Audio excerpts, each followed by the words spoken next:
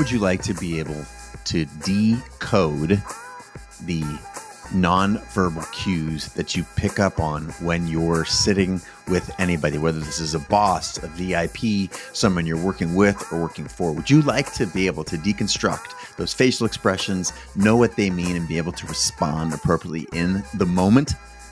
That's what this episode is all about.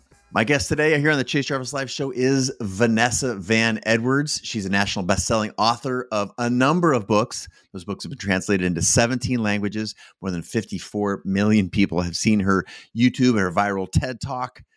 Her behavior research lab called The Science of People has been featured in Fast Company, USA Today, CN, CBS, Entrepreneur Magazine, so many other places. And I will tell you a little personal endorsement here. When I get asked who would an incredible speaker be for a conference or for a leadership group, I often recommend Vanessa Van Edwards. She's incredible. Her insights around human behavior, and specifically today we talk about her new book called Cues, Master the Secret Language of Charismatic Communication.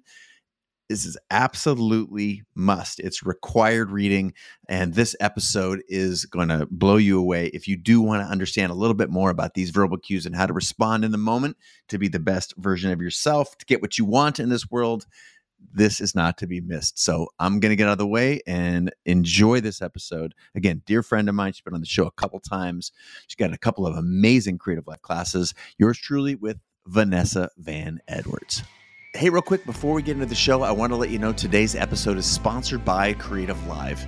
If there's one thing that's clear now more than ever before, that is refreshing your skills being critical to the future of your employment, your ability to live the dreams that you seek in career and hobby in life, to expand your business, attract better clients, or move on to that next phase of your career. A recent survey reported that 52% of employees feel burned out at work. That's up almost 10% from just a year ago. Now, CreativeLive is built to help you reach your goals. It's built with your goals in mind, and specifically how to avoid burnout, pursue the things that light you up. So what else is exciting?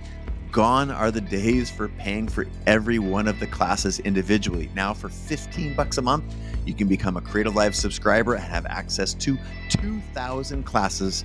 That's where Pulitzer Prize winners, Emmy winners, Oscar winners, Grammy winners teach art, design, photography, video, music, business, and more. Check it out. Go to creativelive.com/creatorpass. That's all one word, creativelive.com/creatorpass. Now, let's get into the show. Vanessa Van Edwards, thank you so much for joining us, and so happy to have you back on the show. Welcome back. Oh, I'm so happy to be here. I wish I could give you a hug. Do the camera. High five. Cheeky cheek kiss. Cheek to cheek. And I'm very sorry I was in Austin and we missed, but we will reunite soon, my friend. Grateful to have you back on the show. Congrats on, gosh, you've done a lot. You're headquartered out of Austin now. You've got a new book. YouTube videos are on point. Just a lot going on in your world. Why don't you, for those who may not be familiar, the handful of people who are listening to the show who might not be familiar with your work, give a little background. Say who you are, what you care about in the world, and then I'm very happy to lead our discussion today in large part around the secret language of charismatic communication. But before we go there, give a little background for the folks at home. Yes. Well, the most important thing to know about me is I am a recovering awkward person. So I really, really struggle with social skills, people skills, all that charisma stuff. Conversation does not come naturally to me. And so my mission, my goal in this world is to help people up their social skills in a very concrete way. I always wished there were formulas for conversation, blueprints for facial expressions. And so that's exactly what my work is. So for all my recovering awkward people listening, my ambitious introverts, my goal-oriented extroverts, I'm so excited to talk to you. Awesome. Well, the irony is that I know you as one of the most charismatic people in my friend circle. I have on many occasions when I get asked either to speak or if I have other speakers to recommend. I've recommended you to a lot of corporate clients and friends that you are an incredible speaker, and I think it's an interesting place to start. You talk about, being a recovering awkward person. And then you also use the word skills in there. And so confirm for me that in fact, these things that we're talking about, the ability to have charisma, the ability to be recognized in a room, to hold a conversation, to hold eye gaze, to master attention, they are skill sets that you can develop, and you claim that you are living proof of this process. Is that fair? And what would you add? Yes. So the most important thing to know is charisma can be learned. I used to think, like, I was in the cafeteria looking at the cool kids, and I was like, they're born with it. You're either born with it or you're not. Like, they just oozed cool. And then I stumbled upon research very early on that basically showed that very highly charismatic people have a very specific blend of two traits. And those traits can be learned. So this study blew my mind. It came out in 2002. It's done by incredible researchers, Dr. Susan Fisk and her team. What they found, and this was, I wish I had had this study even earlier. What they found was highly charismatic people. The reason they're so charismatic is because they rank off the charts in these two traits: warmth and competence. And what's interesting about this is most of us have an imbalance. Most of us are very high in likability, trust, all those warm sides, but maybe not as high on the competent side. Or we're really smart. I meet a lot of like brilliant engineers who are off the charts in competence, but they don't balance it out with enough warmth. And so when they discovered this, and this is 82% of our judgments of others are based on these two traits. That's incredible. I mean, 82%. Like, when I ask audiences, what do you want your ideal first impression to be? One of the things I ask audiences is, how do you come across? What's your first impression? I get hundreds of adjectives, right? I get like funny, pretty, smart, likable. But actually, it's just these two traits that are the most important. And so very highly charismatic people, the cool kids in the cafeteria, the TED talkers who walk on stage and you are captivated by them, they are at the very same time highly likable and trustworthy, but also capable, powerful, and impressive. And that is what I was missing. I did not understand that balance. So I would show up to a meeting or negotiation or an interview or a party, and I would try to be super impressive, right? Like, blow them away with my accolades and my title and my education. And of course, that did not win any friends, right? Like, it was like, like, it's horrible. And that's when I realized that I have to hit that balance. And that's what highly charismatic people do. And I'll say, I have to say, your latest work, Cues, here is an incredible book that states the problem that you just talked about, this belief that there are so many things that we have to work on when it's really two. It organizes these things, sort of categorizes them, and gives us strategies specifically to improve those skills in a way that I've never seen presented before. So kudos for, there's a lot of research out there, but organizing it in a way that we can consume it. That's, I think, genius, and your genius here with respect to cues. But I love how you oriented those two on an axis. Early in the book, you put, the concept of warmth and the concept of competency on different axes. And what we want to operate in is that upper right quadrant, right, where everyone is, or where you, the person who's seeking to polish these skills, are the right balance of warmth and competency, and also that we can adjust these things for different audiences. For example, if we're trying to hold the attention of some new folks, maybe warmth is a characteristic we want to escalate. And if we're trying to impress our boss, we need to maintain warmth, but demonstrating competency. So if we can continue to speak around these things, 82% of all judgments are based in these two, or centered in these two vectors. Why is it that it seems like a mystery when you listed 10 adjectives? Why can it be reduced to these two things? Is it that simple? It was it's fascinating to me that the research says this when conceptually it doesn't feel like that's possible. Yes. Okay. So this all comes down to the basic questions that our brain needs to answer for social survival.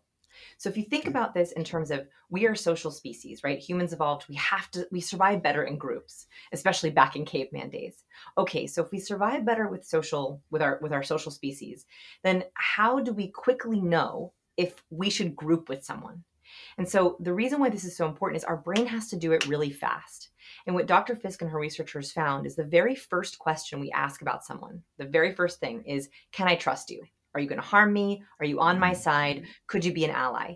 And we have to do that quickly, right? If we're being approached across the room by someone at a networking event, if we walk into negotiation and we just met our negotiating partner, if we're in an interview and we have to quickly shake hands, we have to very quickly know, is this someone I can open up to? Same back in our caveman days, same today. The second question we ask, and it is chronological. So first we make sure, am I safe? Right? Can I trust this person? Not just physically, but are they going to be on my side? Which is why, by the way, we're looking for warmth cues. So the way that we answer this question is we're looking to see all the warmth cues. Do they like us? Are they withholding something from us? And we can talk about those in a second. The second question we ask is, can I rely on you? So after can I trust you? Yes. The second question is, can I rely on you? Would you be a good forager with me? Are you going to ask me good questions? Are you going to have my needs taken care of? So as a species that has to quickly connect with people, everything from a grocery store to an interview, we have to be able to answer those questions fast. If we had 15 traits that we had to check off, right? If we were like, can I trust you? Are you friendly? Are you funny? Are you smart? It would be too much in that first impression. And so those two questions are the key. And the faster we can answer those questions, the faster we connect with people. So very highly charismatic people, one thing that we find is, so one of the ways that I researched for this book is we analyzed 495 Shark Tank pitches. You know the show Shark Tank? I know it well. I know Damon has been a guest on the show. Cuban's been a guest on the show. Many of the entrepreneurs who pitched there have been guests on the show. So yes, I know it well. And I love the opening to the book, by the way. I'll just say that as you continue with your Okay, point here. So for those who don't know what Shark Tank is, I highly recommend going to check it out. Very simply, it's a show where entrepreneurs pitch a panel of sharks who are investors to invest in their company. What's really special about this is the first impression is controlled a little bit. They have entrepreneurs walk down a long hallway, the door is open, and they have this very canned standard greeting to the sharks before the negotiation begins. So what my team and I did is we wanted to know, are there patterns between the most successful pitches and the least successful pitches, the deals that get a yes and the deals that get a no? Like, is there any patterns beyond the actual idea itself? So what we did, and this was with my incredible research partner, Jose Pina, this took months of analyzing. He analyzed all 495 pitches on Shark Tank. So many, many, many, many hours looking for patterns. And we coded everything we could think of. So we counted hand gestures. We clocked smiling. We rated the amount of space that someone took up as they walked into the hallway. We looked at laugh moments. I mean, we were looking for anything. And one of the biggest things that we found is that the really successful pitchers very quickly show you can trust me and you can rely on me. So as they're walking down the hallway, they show a number of warmth cues and they immediately hit with competence cues. The bad pitchers withhold. And this is the biggest mistake that my highly, really smart people make. All my engineers, all my introverts, a lot of the times they feel that going stoic or going mute makes them look more powerful. The problem is going mute or being stoic is a cue in itself. When we withhold our cues, when we stifle cues, when we're less expressive, the other person cannot answer those two questions. So this entrepreneur will walk into the tank and Mark Cuban is going, can I trust you? Can I rely on you? Can I trust you? Can I rely on you? And if someone is under expressing, they're not showing enough verbal, vocal, nonverbal, or imagery cues, Mark cannot answer that question. And research has found it is almost impossible to listen to any kind of logical information before we answer those questions. And so the most successful pitches, they show, I'm warm and I'm trustworthy. Now listen to my deal. And that's how they get buy-in. So for everyone listening, my mission with this book is to give you the exact tools you need, no matter where you are, if that's a professional room, a social room, or a date, to show the cues you need to move forward, to have someone trust and rely on you.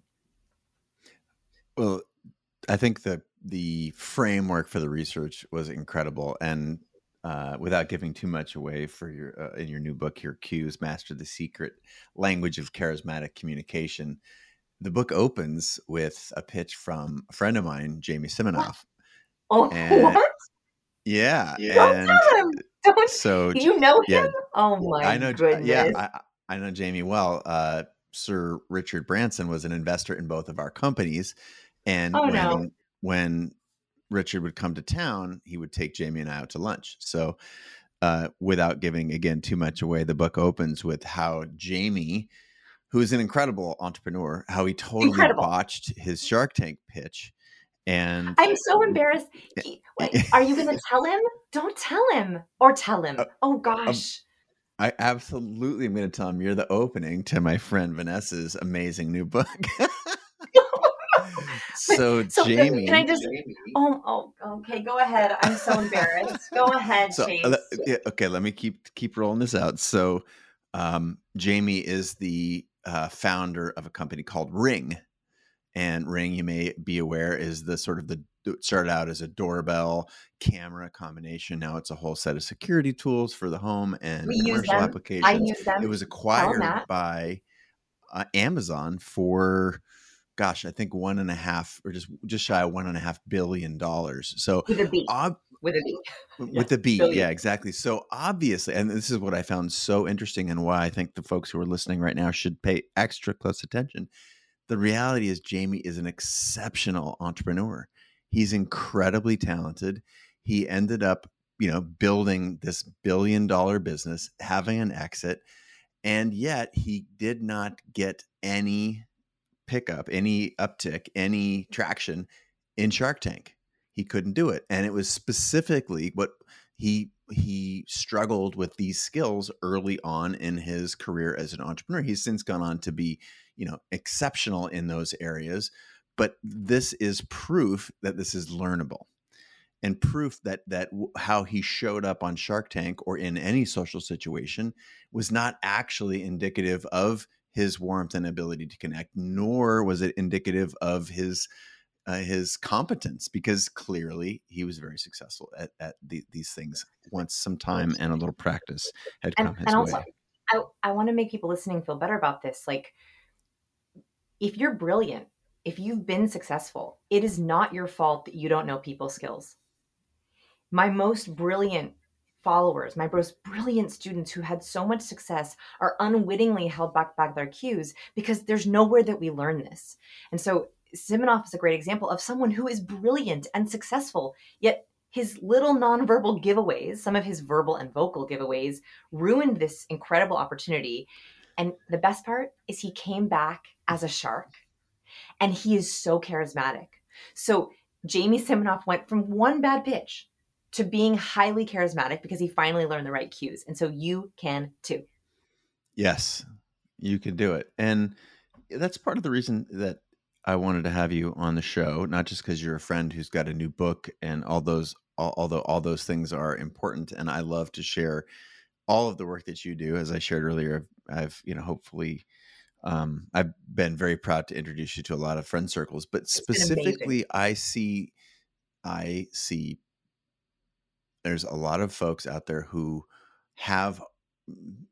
basically have the skills, but haven't been oriented specifically around the ability to present, not just like a pitch, but to present one's self in these situations where so many of the decisions, we've heard the saying, it's not what you know, it's who you know. Well, getting to know people and getting to know, say, the right people, those are skills that are trainable and knowable, and you can improve on them. So the question, if we can assume, and as your work indicates, these are skills that are acquirable, how do you practice these things? Because this book is gold. It lists, you can see all the pages, if for those folks who are all the pages, look at all those dog ears highlighted.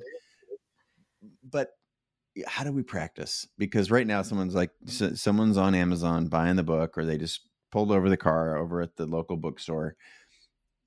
But I need you to tell us how to practice, because right now the idea of standing in front of my mirror practicing my Shark Tank pitch doesn't sound all that appealing. Give these people a reason to believe. Okay, here's the reason to believe. There is incredible science that shows that cues cause loops. Here's what I mean by that. A lot of the times when people think about their cues, they think about one aspect, which is decoding. So they think, oh, I want to read someone's facial expressions, or I want to read their body language, or I want to read behind their words. Decoding is one aspect of cues. The next aspect is called encoding. Encoding is the signals that we send to others.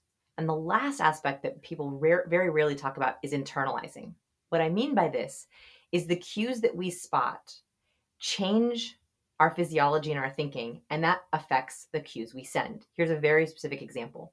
Research found, and this blew my mind, that cues of social rejection, so a cue of social rejection, an eye roll, an exasperated huff, a verbal dismissal, like in a meeting when someone goes, yeah, I already know that, or we've already heard about that, or I don't think so, right? So those are all cues of social rejection.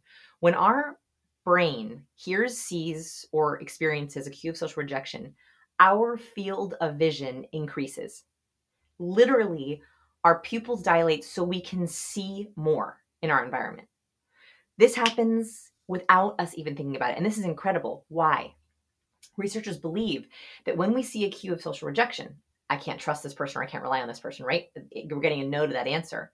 Our brain goes, uh-oh, see more of my environment. Does everyone else agree? Do I have more cues of social rejection? What are my escape routes? What are my next plans? And so your body is already picking up on these cues. The last step is, how do we take advantage of our amazing superpower that is seeing these cues? And so the way that we practice is actually labeling. The moment we spot a cue, and there are 96 cues I talk about in the book, every single one of these cues, if you go through the book page by page and just slowly keep learning them, every cue that you add to your toolbox is labeling, knowing exactly what's being sent to you, knowing its effect on you, and then knowing what to respond with. So we're almost leveraging this secret superpower. And that's how we begin to practice, is we realize we already are reading these cues. We just have to figure out which one is it and what do we do next. Let's go with something that, again, you talked about verbal, nonverbal, imaging. There's a number of kinds of cues, and I really appreciate how you organized the book. That was very helpful. I'm a big structure guy, and it was easy for me to digest that. But let's talk about, the visual cues that we see, specifically hand gestures.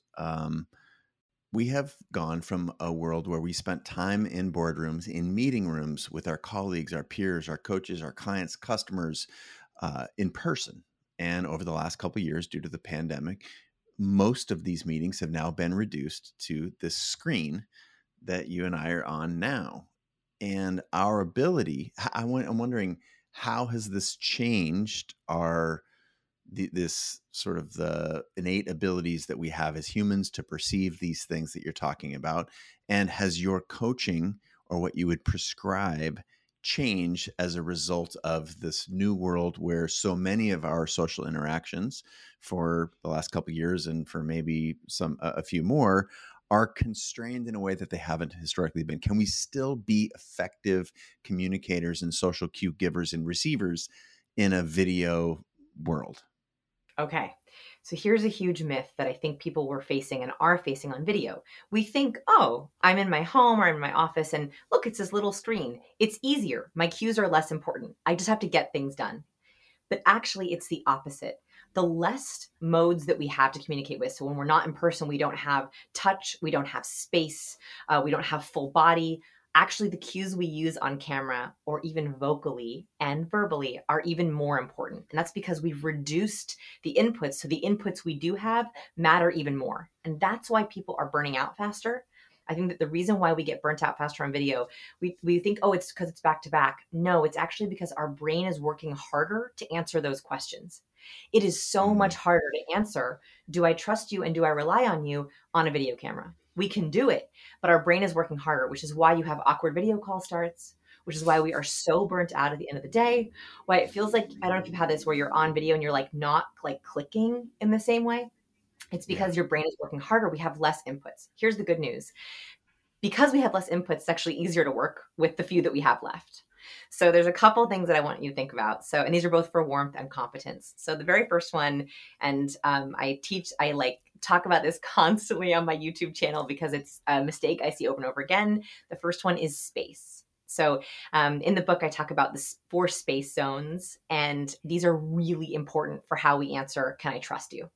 They are the most important for answering, how can I trust you? So in human behavior, universally across cultures, there are 4 space zones: intimate space, personal space, social space, public space. In person, it's very easy to know to not be a close talker, right? You would never walk up to someone you just met, stand 6 inches away from their face and say, hi, nice to meet you, right? Like if you've ever seen that Seinfeld episode of close talking, it's like painful. Yes, We know yes. that instinctively, or at least most of us know it. Those close talkers are the exception. On video, what happens is we pop on video and accidentally we go into people's intimate space, which is about 0 to 18 inches away from the camera. So right now I have a piece of tape on the floor, Chase. You can't see it because I make sure when I get excited, I get really close to the camera. It's like when I'm really excited, I get really close. I'm so excited. But if I were to get really close to the camera, you're like, back up. You are in my personal space. And so I make sure the tip of my nose and this very tip of the camera are more than 18 inches away. What happens on Zoom or on video calls or on FaceTime is we pop on our video and we're leaning in and over. So it's like walking up to someone and talking 6 inches away from their face. So the very first one is first make sure that you are more than 18 inches away from your camera. Just that will help people trust you. You're not going right into their intimate space. The second benefit of this is you also see more cues, specifically gestures. So if I were to do this entire interview, or if I were to try to do a meeting with just my head and none of my hand gestures, it would reduce our listeners' comprehension and also make it harder for them to process what I'm saying. And that is because we look to gestures for all kinds of extra information. So if I say I have 5 big ideas that I want to talk about, but I hold up the number 3, first, that was really hard for my brain to do, right? To just try and just It try just to short-circuited my brain too. Chase, wait, try to say 5 and hold up 3. Go. I can't. It's laughable. You 5. say 5. It's so hard. So hard. It's so hard. Just try that listening, because I want you to feel how hard that is. And that is because cues are very naturally occurring if we know what to look for. So on a video call, we are always looking to gestures to try to get that extra layer of information. So 3 is 3 if I hold up number 3. But also I might say, this is no big deal. I have a really, really small thing. It's going to be really easy to get rid of. And I hold up my fingers so that I'm holding a little tiny thing, and then I wipe the slate clean. That tells people listening who might be worried or they don't believe me, oh, it really does look small, right? Like it's really does look like a small idea. And that gives extra information to me saying small. So having your gestures on camera also really helps if you push the camera away and being purposeful with them. So smart. This is there anything else from a video perspective? I mean, I don't want to harp on this that we can double down on, because I see so much of our world will remain in this state, which I think there are some benefits. There's some drawbacks. I think we have to unlearn and maybe relearn some things. Is there anything else while we're on this thread that we can pull on, and any other tips specifically for video? Because so many people are doing job interviews remotely, or trying to pitch their boss, or even venture capital pitches are happening, in over Zoom. And also even like we have a lot of doctor readers. I feature a doctor in the book. Yeah. And they're all the rapport they used to do, gone. All their visits are over video. So this is incredibly important for so many industries. Let's talk about video a lot, because all these gestures also work in real life, right? So even in real life, we also want to think about the space zones. We don't want to go more than 8 inches.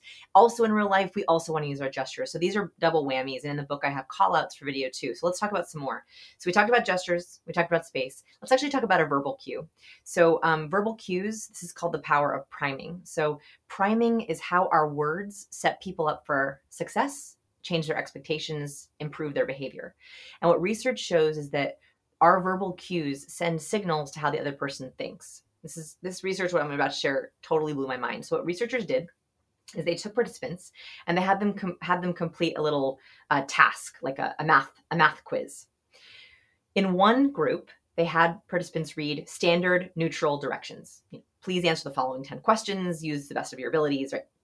In the second group, they sprinkled in just a few achievement-oriented words. Achievement-oriented words are words like master, win, succeed, achieve. Okay, they're words that trigger a part of our brain specifically that feels more motivated. They wondered if just using a couple, 2 or 3 of these words in a basic set of directions could change people's performance. What they found is adding just 2 or 3 achievement-oriented words helped participants perform better. They worked faster on those math answers. They got more right. Here's what's even more amazing. Not only did it improve their performance, it actually changed their physiology. When we read words like win, for men and women, it ups our testosterone. Testosterone is the chemical that helps us perform. It does a lot of things in our body, but when we're about to win a race, that's what's usually coursing through our bodies. So reading a word like win makes you think more like a winner and makes you more likely to win. And the last piece, they found that the participants who had 2 or 3 achievement-oriented words had more motivation to work on the quiz. They were more excited about the quiz. They worked longer on the quiz. This study completely blew my mind because I think we're wasting our verbal opportunities. I think what's happened in our work world, especially today, is our communication has gotten very sterile, right? So in our important emails, we're using words we've heard a million times before, and that's actually under cueing, right? That's sending too few signals. So on a video call, what often happens is 2 things. Is the first 10 words out of someone's mouth are either sterile or accidentally negative. Here are the opening phrases I hear on all video calls. You ready? Here they are. I can't see you. I can't hear you. Oh man, those COVID numbers, right? It's been so stressful. This weather, it's so cold, the traffic, my food, I need a cup of coffee. And we accidentally, right? Like that. Like You're too good at that. I'm like, were you in all the last 10 Zoom calls I was on? So what's happening is we're doing it accidentally. Like, right, we don't even realize that we're doing it. What the research shows very clearly, especially in your verbal first impression, and this is really important, the first 10 words out of your mouth, that if you use words like stress, crazy, busy, difficult, it's been so hard, it's been so difficult, you are actually priming the other person to think, act, and perform with stress, crazy, busy, and difficult. And so what I want you to do an audit of, if you're willing, this is another way that we're putting those tips into action, right? So how do we practice those cues? There's 2 challenges I want to give you if you're listening, if you're willing to take the challenge. 1, please go back and find a couple of recordings of your Zoom calls or an important presentation and listen to the first 10 words you say. Are they neutral? Are they positive? Are they negative? The second thing I want you to do is whatever important pitch or presentation you give, or if you have a team update, I want you to record a video of yourself doing it. Because as you read the book, I want you to go back, watch that video, and see if you can spot the cues that I'm talking about. So if I'm talking about, for example, a lower lid flex, right? It's a very specific, one of my favorite 96 cues. I want you to go back to that original video before you learn it and see, did I use that? Did I use a lower lid flex? So that way we're actually changing the cues that are holding us up. I think that was what Jamie Siminoff struggled with, is he had his pitch down, but he didn't watch those accidental leaks. And so on a video call, how do we get away from the first 10 words being negative or sterile very casually? This doesn't have to be rocket science. Literally the difference is, happy Monday. Good to see ya. Oh, it's so nice to be here. I've been looking forward to this. Man, what a beautiful day it is. How is it in your neck of the woods? Like, it's nothing rocket science, but it's being purposeful. And thinking about that as you're logging on can completely change the interaction. This idea that I've been largely orienting our conversation to date here on the professional capacity, right? Achievement and work and job interviews and, professional correspondence. But I want to switch to interpersonal, to, like, say, dating for a little bit. And yeah, and I know you, through the Science of People site that you run, and you have coaching programs. And I read somewhere in preparation for our interview some of the mistakes that people make when dating. And, fortunately, there's a new universe of, of software and possible connections for us to meet people with, online dating. And it has become more complex given the pandemic. And at the same time, these age-old skills that you teach, the science of communication and cues, charisma as an example, they have such a huge impact on first impressions and dating. And so I'm wondering, for those folks who may feel a little bit awkward or in a dating environment, or just want to connect with their significant other in maybe a more meaningful way and change some of their habits for the better, what are some mistakes that people make on dates or in a courtship situation, for example? What are the common mistakes, and what are some cues that they could change in order to help? Okay, there are so many. So if I miss the one that you're thinking of, you have to tell me, No, because I know you're no, thinking of no. one. No, okay. There's so many. So here, based on what we just talked about, I'll give one based on that, and then if you are reminded of another one, tell me. So the biggest mistake is verbal. It's based on the questions you ask. So I think the biggest mistake that people make, even in their greetings, is that whether this is on Tinder or a dating app, like like the text that happens, right, the chat that happens first, or when you actually show up on a date, or when you actually pop on video, is people ask socially scripted questions. And what this does is, in the dating world right now, there's so many options, and people are going on back to back to back dates, or they're chatting with, dozens of people at the same time. You have to make yours stand out. And the worst thing you can do is stay on social scripts. It's basically asking the other person's brain to stay on autopilot, and it makes you less memorable. So socially scripted things are even as simple as, how are you? So what do you do? Where are you from? Those questions are really difficult because they keep the brain on autopilot, and people are so used to answering the question that they'll say, oh, I'm in marketing, and yep, I'm from Ottawa. Cool. And then you get into what I call a conversational trap, right? Like it just like dies. You're like, how about you? How about you? End. So what I want you to think about is, go back into your dating apps, or even if you're with a partner, if you're not dating, and think about, what are the questions that you typically ask in the first 5 to 10 minutes of interaction. Go back and look at your chats and see if you can identify, how's your day going? Another socially scripted one. Where are you from? What are you working on? Those are all socially scripted. And think about, how can you subtly dial up using priming? So remember that the words we use, one single word can change the nature of an interaction. When we hear a word like collaborate, we are more likely to be collaborative. When we hear a word like open, we are more likely to be open. So if you ask, how was your day? It's socially scripted, it's sterile. If you change it slightly to, what's been good? Or what's good? You are literally asking the other person's brain a different question. Then they can't say, oh, just Zoom calls or whatever. They literally have to stop and say, what's been good? What's been good? And that begins to change the way that they're thinking into good, good, good, good, good, which makes them associate you with good, good, good, good, good. So going from, how are you? How was your day? To what's good? Next level. Instead of, what do you do? Please do not ask that question anymore. Please, can we just make a deal? We're just not going to ask anymore. Just let's like go on a what do you do diet. It just no more. Okay, no more. Instead, I want you to ask one of two things. Working on anything exciting recently? Okay, so working on anything exciting recently is a subtle way to ask them what they do. And what we found in our lab too is, if people don't like their job or don't feel identified with their job, when you ask them what do they do, it actually creates stress. It creates cortisol for them. They don't want to answer what they do. They don't feel identified with it. If you ask, working on anything exciting recently, that is a kinder question. It's kinder because you're giving them the option to tell you what they want to, what they do, if they want to.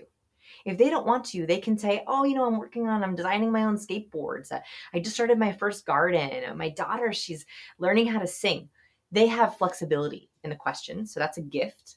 It's also kinder because when we use the word excited or excites, their brain begins to think, exciting, what's been exciting? What's been exciting? Which then makes them feel more excited, which then is a gift of excitement.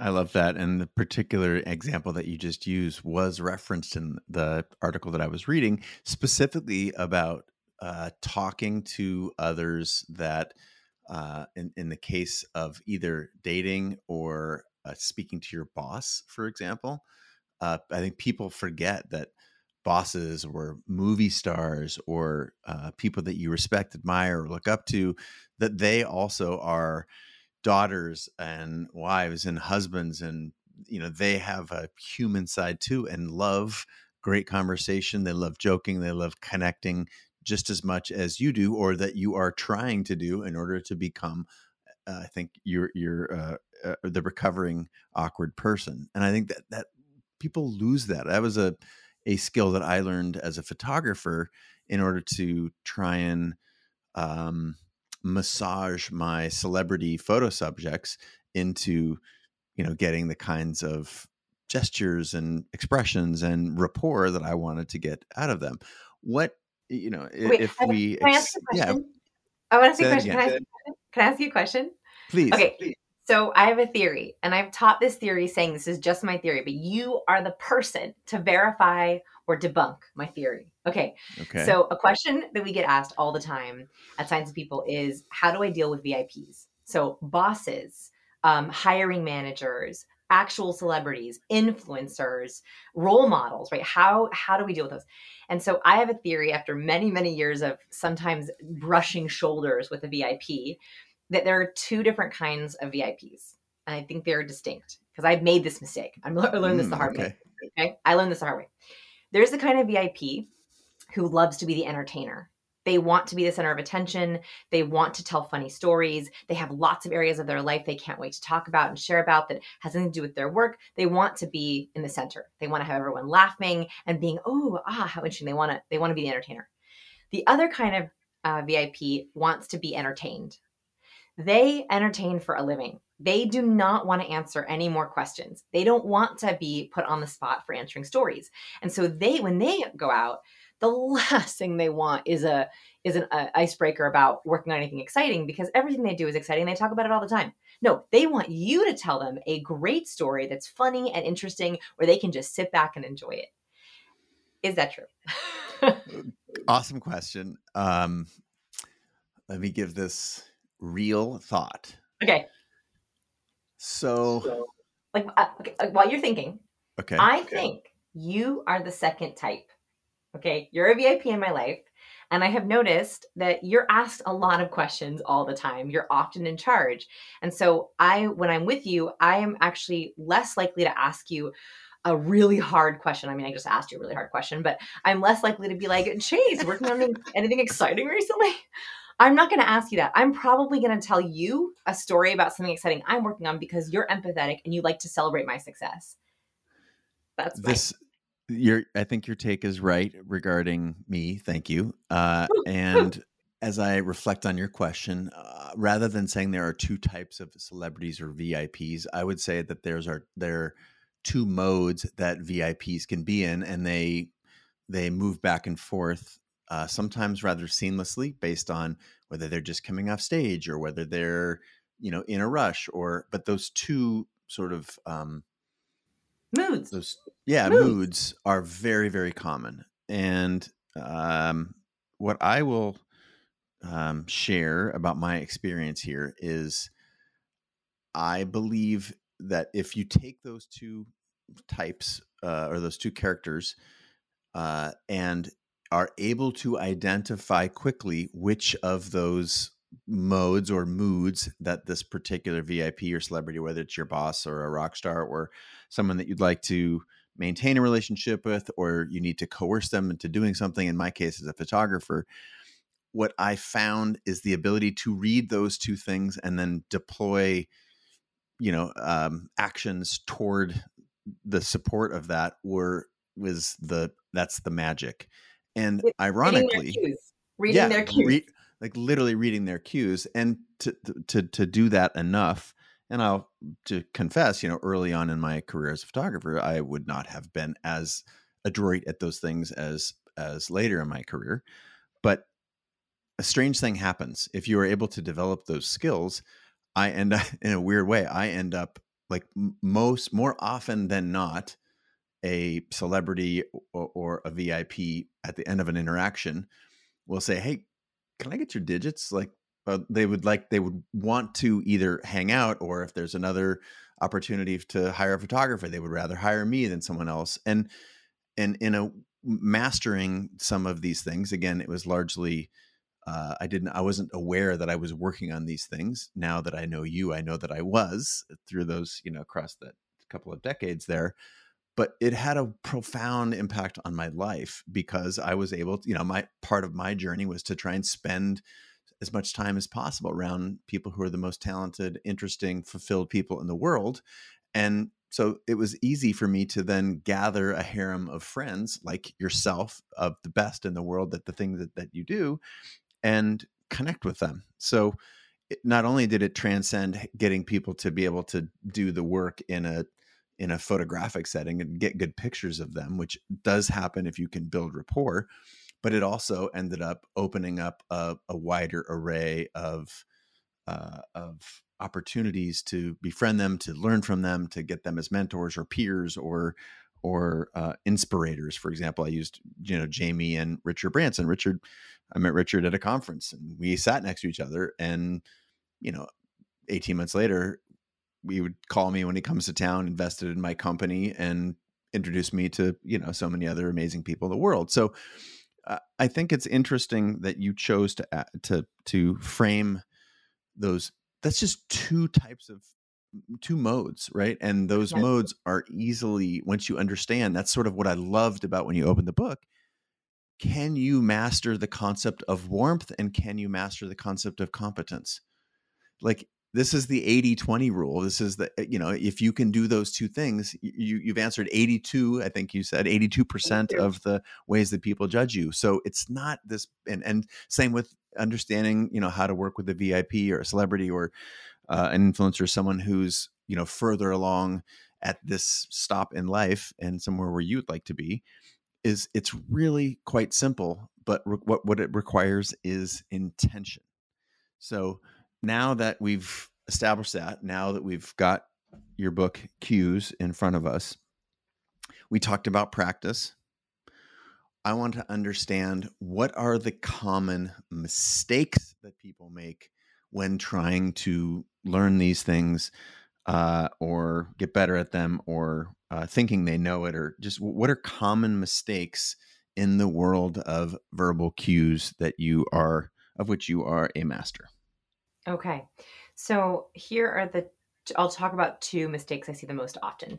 So the first one is that people might try a cue. So there are 96 cues in the book, and you have to try them on. Like, some you'll be doing already naturally, but some are sort of unique and different. Like, for example, I chose to put a steeple on the cover of the book. So I'm holding a steeple is when you hold your fingers together, the tips of your fingers. So it looks like a church steeple with space in between your hands. Okay. This is a favorite of Kevin O'Leary. If you watch Shark Tank, Margaret Thatcher did it. Angela Merkel does it. So it's a very common one for high competence folks. It's a high competence cue. The reason for this is because when we put our fingers together, if you want to try this with me, you put your tips of your fingers together, it actually makes you feel more centered. You also have to keep your hands relaxed to be able to do this. So people who are anxious or tense or low competence, they have trouble doing this. They're usually making fists, or they're crossing their arms, or they're having very limited movement. And it also showcases my palms are visible, which is a trust signal, right? I'm not concealing anything. Okay. So that cue at first did not feel natural to me. So I learned about this cue. It was very clear. They did research where they photographed leaders in 7 different hand positions. The steeple was the most highly rated cue for all the leaders. So I read this study very clearly. Okay, the steeple. And they explained why. So the first few times I tried it, I felt silly. It was not natural to me.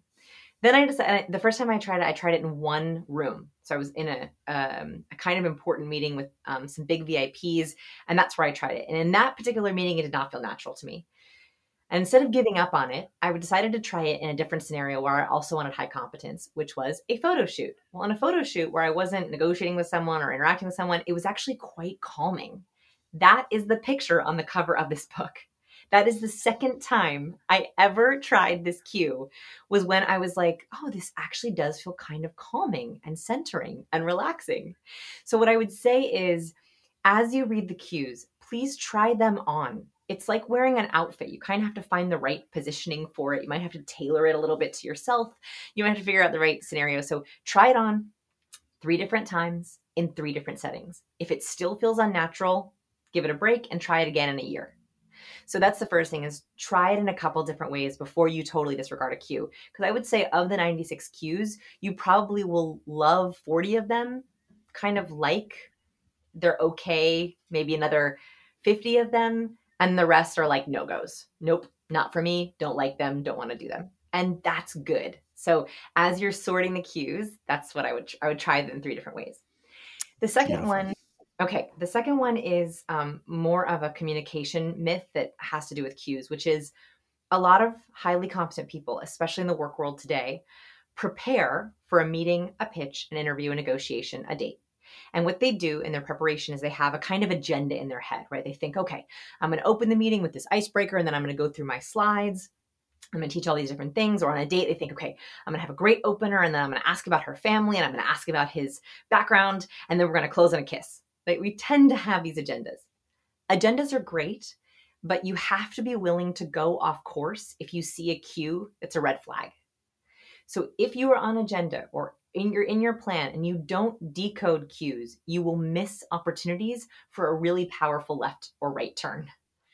And here's a specific example. I talk about this in the book. I mentioned a lower lid flex. So a lower lid flex, it's one of my favorite cues. So try it with me. If you just flex or harden your lower lid, as if you're trying to see better. So try to see something. Yeah, you did it perfect. Trying to see something across the wall, you harden your lower lids.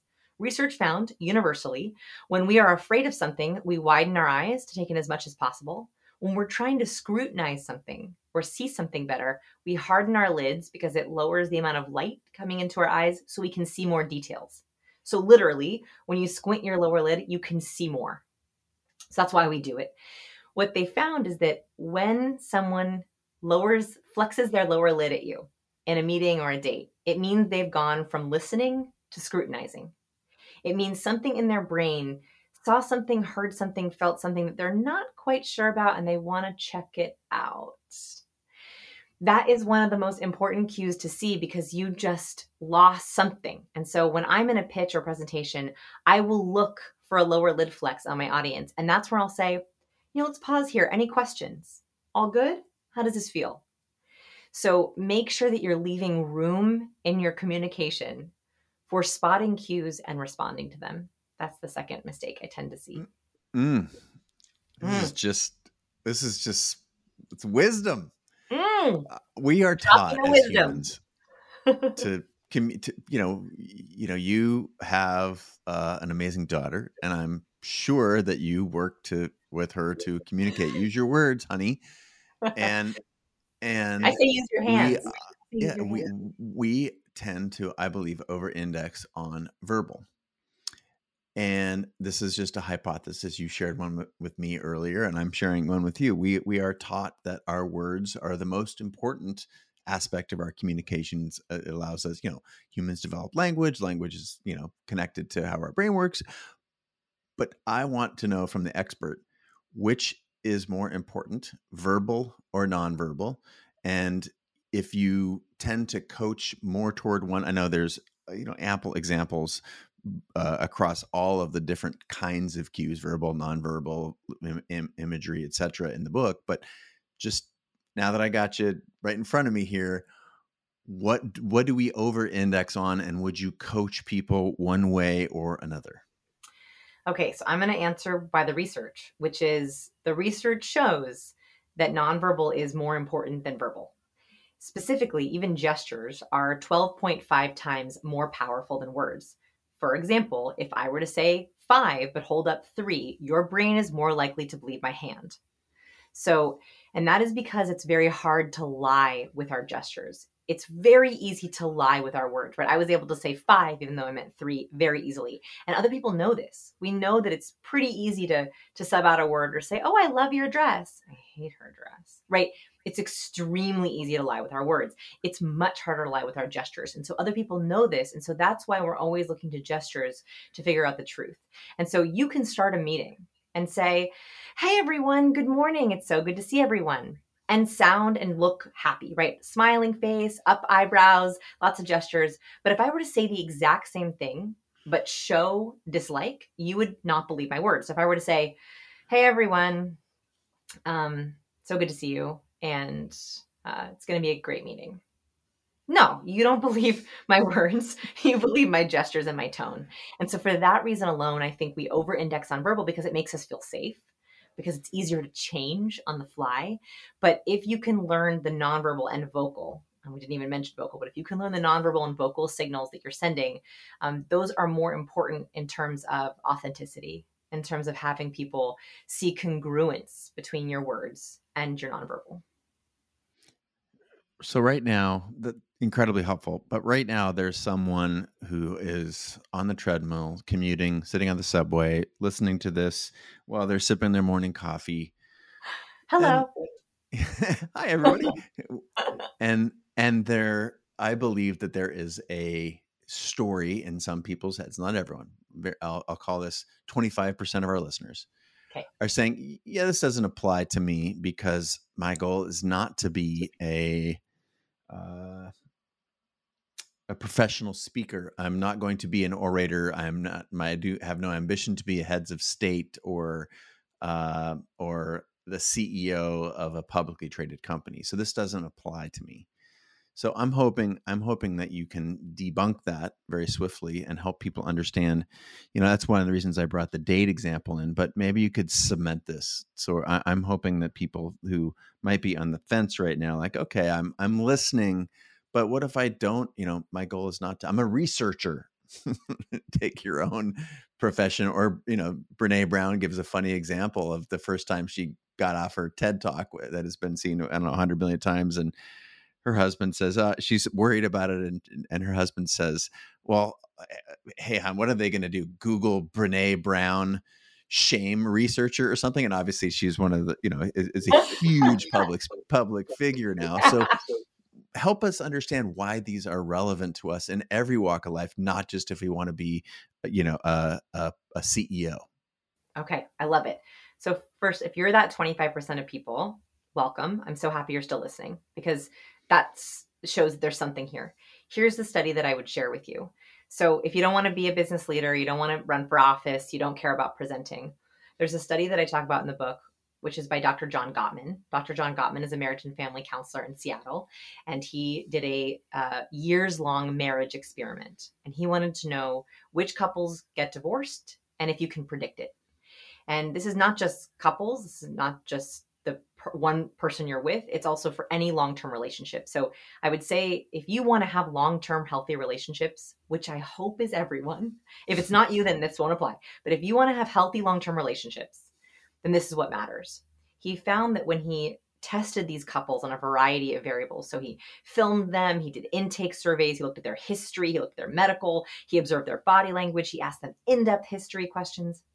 There was one single cue that indicated which couple would get divorced and which couple wouldn't. That he can watch a silent video of a couple talking and predict with 93% accuracy if that couple will get divorced. That is insane. The cue is the microexpression of contempt. That if one member of the couple showed contempt, it's a one-sided mouth raise, kind of looks like a smirk, so you can lift up one side of your mouth. If one member of the couple showed a contempt microexpression to the other, with 93% chance that couple would get divorced. And that is because contempt, the contempt cue, is one of the most important cues for understanding the start, the seed of disrespect. Contempt is one of the only emotions that doesn't go away. Happiness comes in a burst and then it fades. Anger comes all at once, you calm yourself down. Fear comes, you soothe yourself.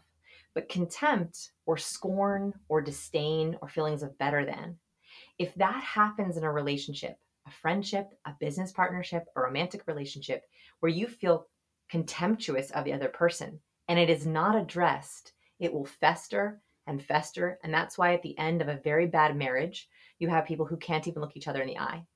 So what I would say is, if you want to have long, healthy relationships with the people in your life, you have to respect them enough to know the danger zone cues so you can address them before they fester. And in your book, you dissect the danger zone very well. I was super impressed by that. It's our longest chapter. My publisher was like, this chapter is so long. I was like, I know. Yeah. But it's so good. And I truly believe that for those listening, I could have opened like, if you want to learn to read people and use it to your advantage, this interview, this conversation, this book is for you. You should. That's a good opener. Maybe we will. That'll be the read that In I that do for voice. the intro, and then But as you have to use they that listen to voice. it, they could get here and they can laugh with us. But it truly is, and this cycle of, decode, encode, and then what was the third piece? Internalize. Yeah, that is there's wisdom in there. Hey, thank you, friend, so much for helping us learn the cues, verbal, nonverbal, and otherwise, that can help us be the best versions of ourselves. I have been inspired by your work. Congrats on, what is this, the third book? Yeah. Is that right? Yeah. Wow. Mm-hmm. Oh, so cool. I can't believe it. So cool. And, I mentioned the science of people. People in this community know to go buy your new book to support you and your work, but also to learn more about these skills that we've talked about in our conversation today. But where would you steer them if not, or if beyond the book, if there's additional interest there? Yeah, well, first we have a quiz if you were interested in where you fall in warmth and competence. So if you're not sure where you are, we have a free quiz everyone can take. It's scienceofpeople.com/charisma, and it's free and you can take as many times as you want. So what I would actually start with is, yes, please go buy the book. Oh my goodness. Yes, please. But if you also want to have a starting point of where you are you highly warm? Are you high competent? Are you in the danger zone? Take that quiz. And also send it to a partner or a friend and a colleague and have them take it as you. That is a way that we communicate, we audit our communication. So what's really interesting is you might find that you ranked yourself as highly warm, but wow, your colleague said you're highly competent and your partner rated you totally off the charts in charisma.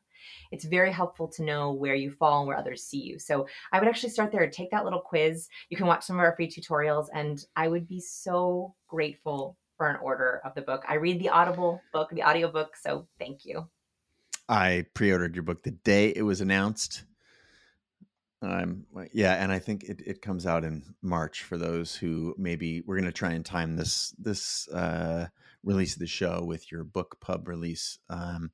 Congratulations again. Thank you, friend. It's so nice to see you. I'm sorry I missed you the last time I was in your hood, but I will be back shortly and we will get together for white wine on the deck. Yes. Thanks again for being on the show. And is there anything else that you want people to know before we adjourn? Got this. Your cues can be changed. It's huge. It really is huge. Thank you for sharing with us.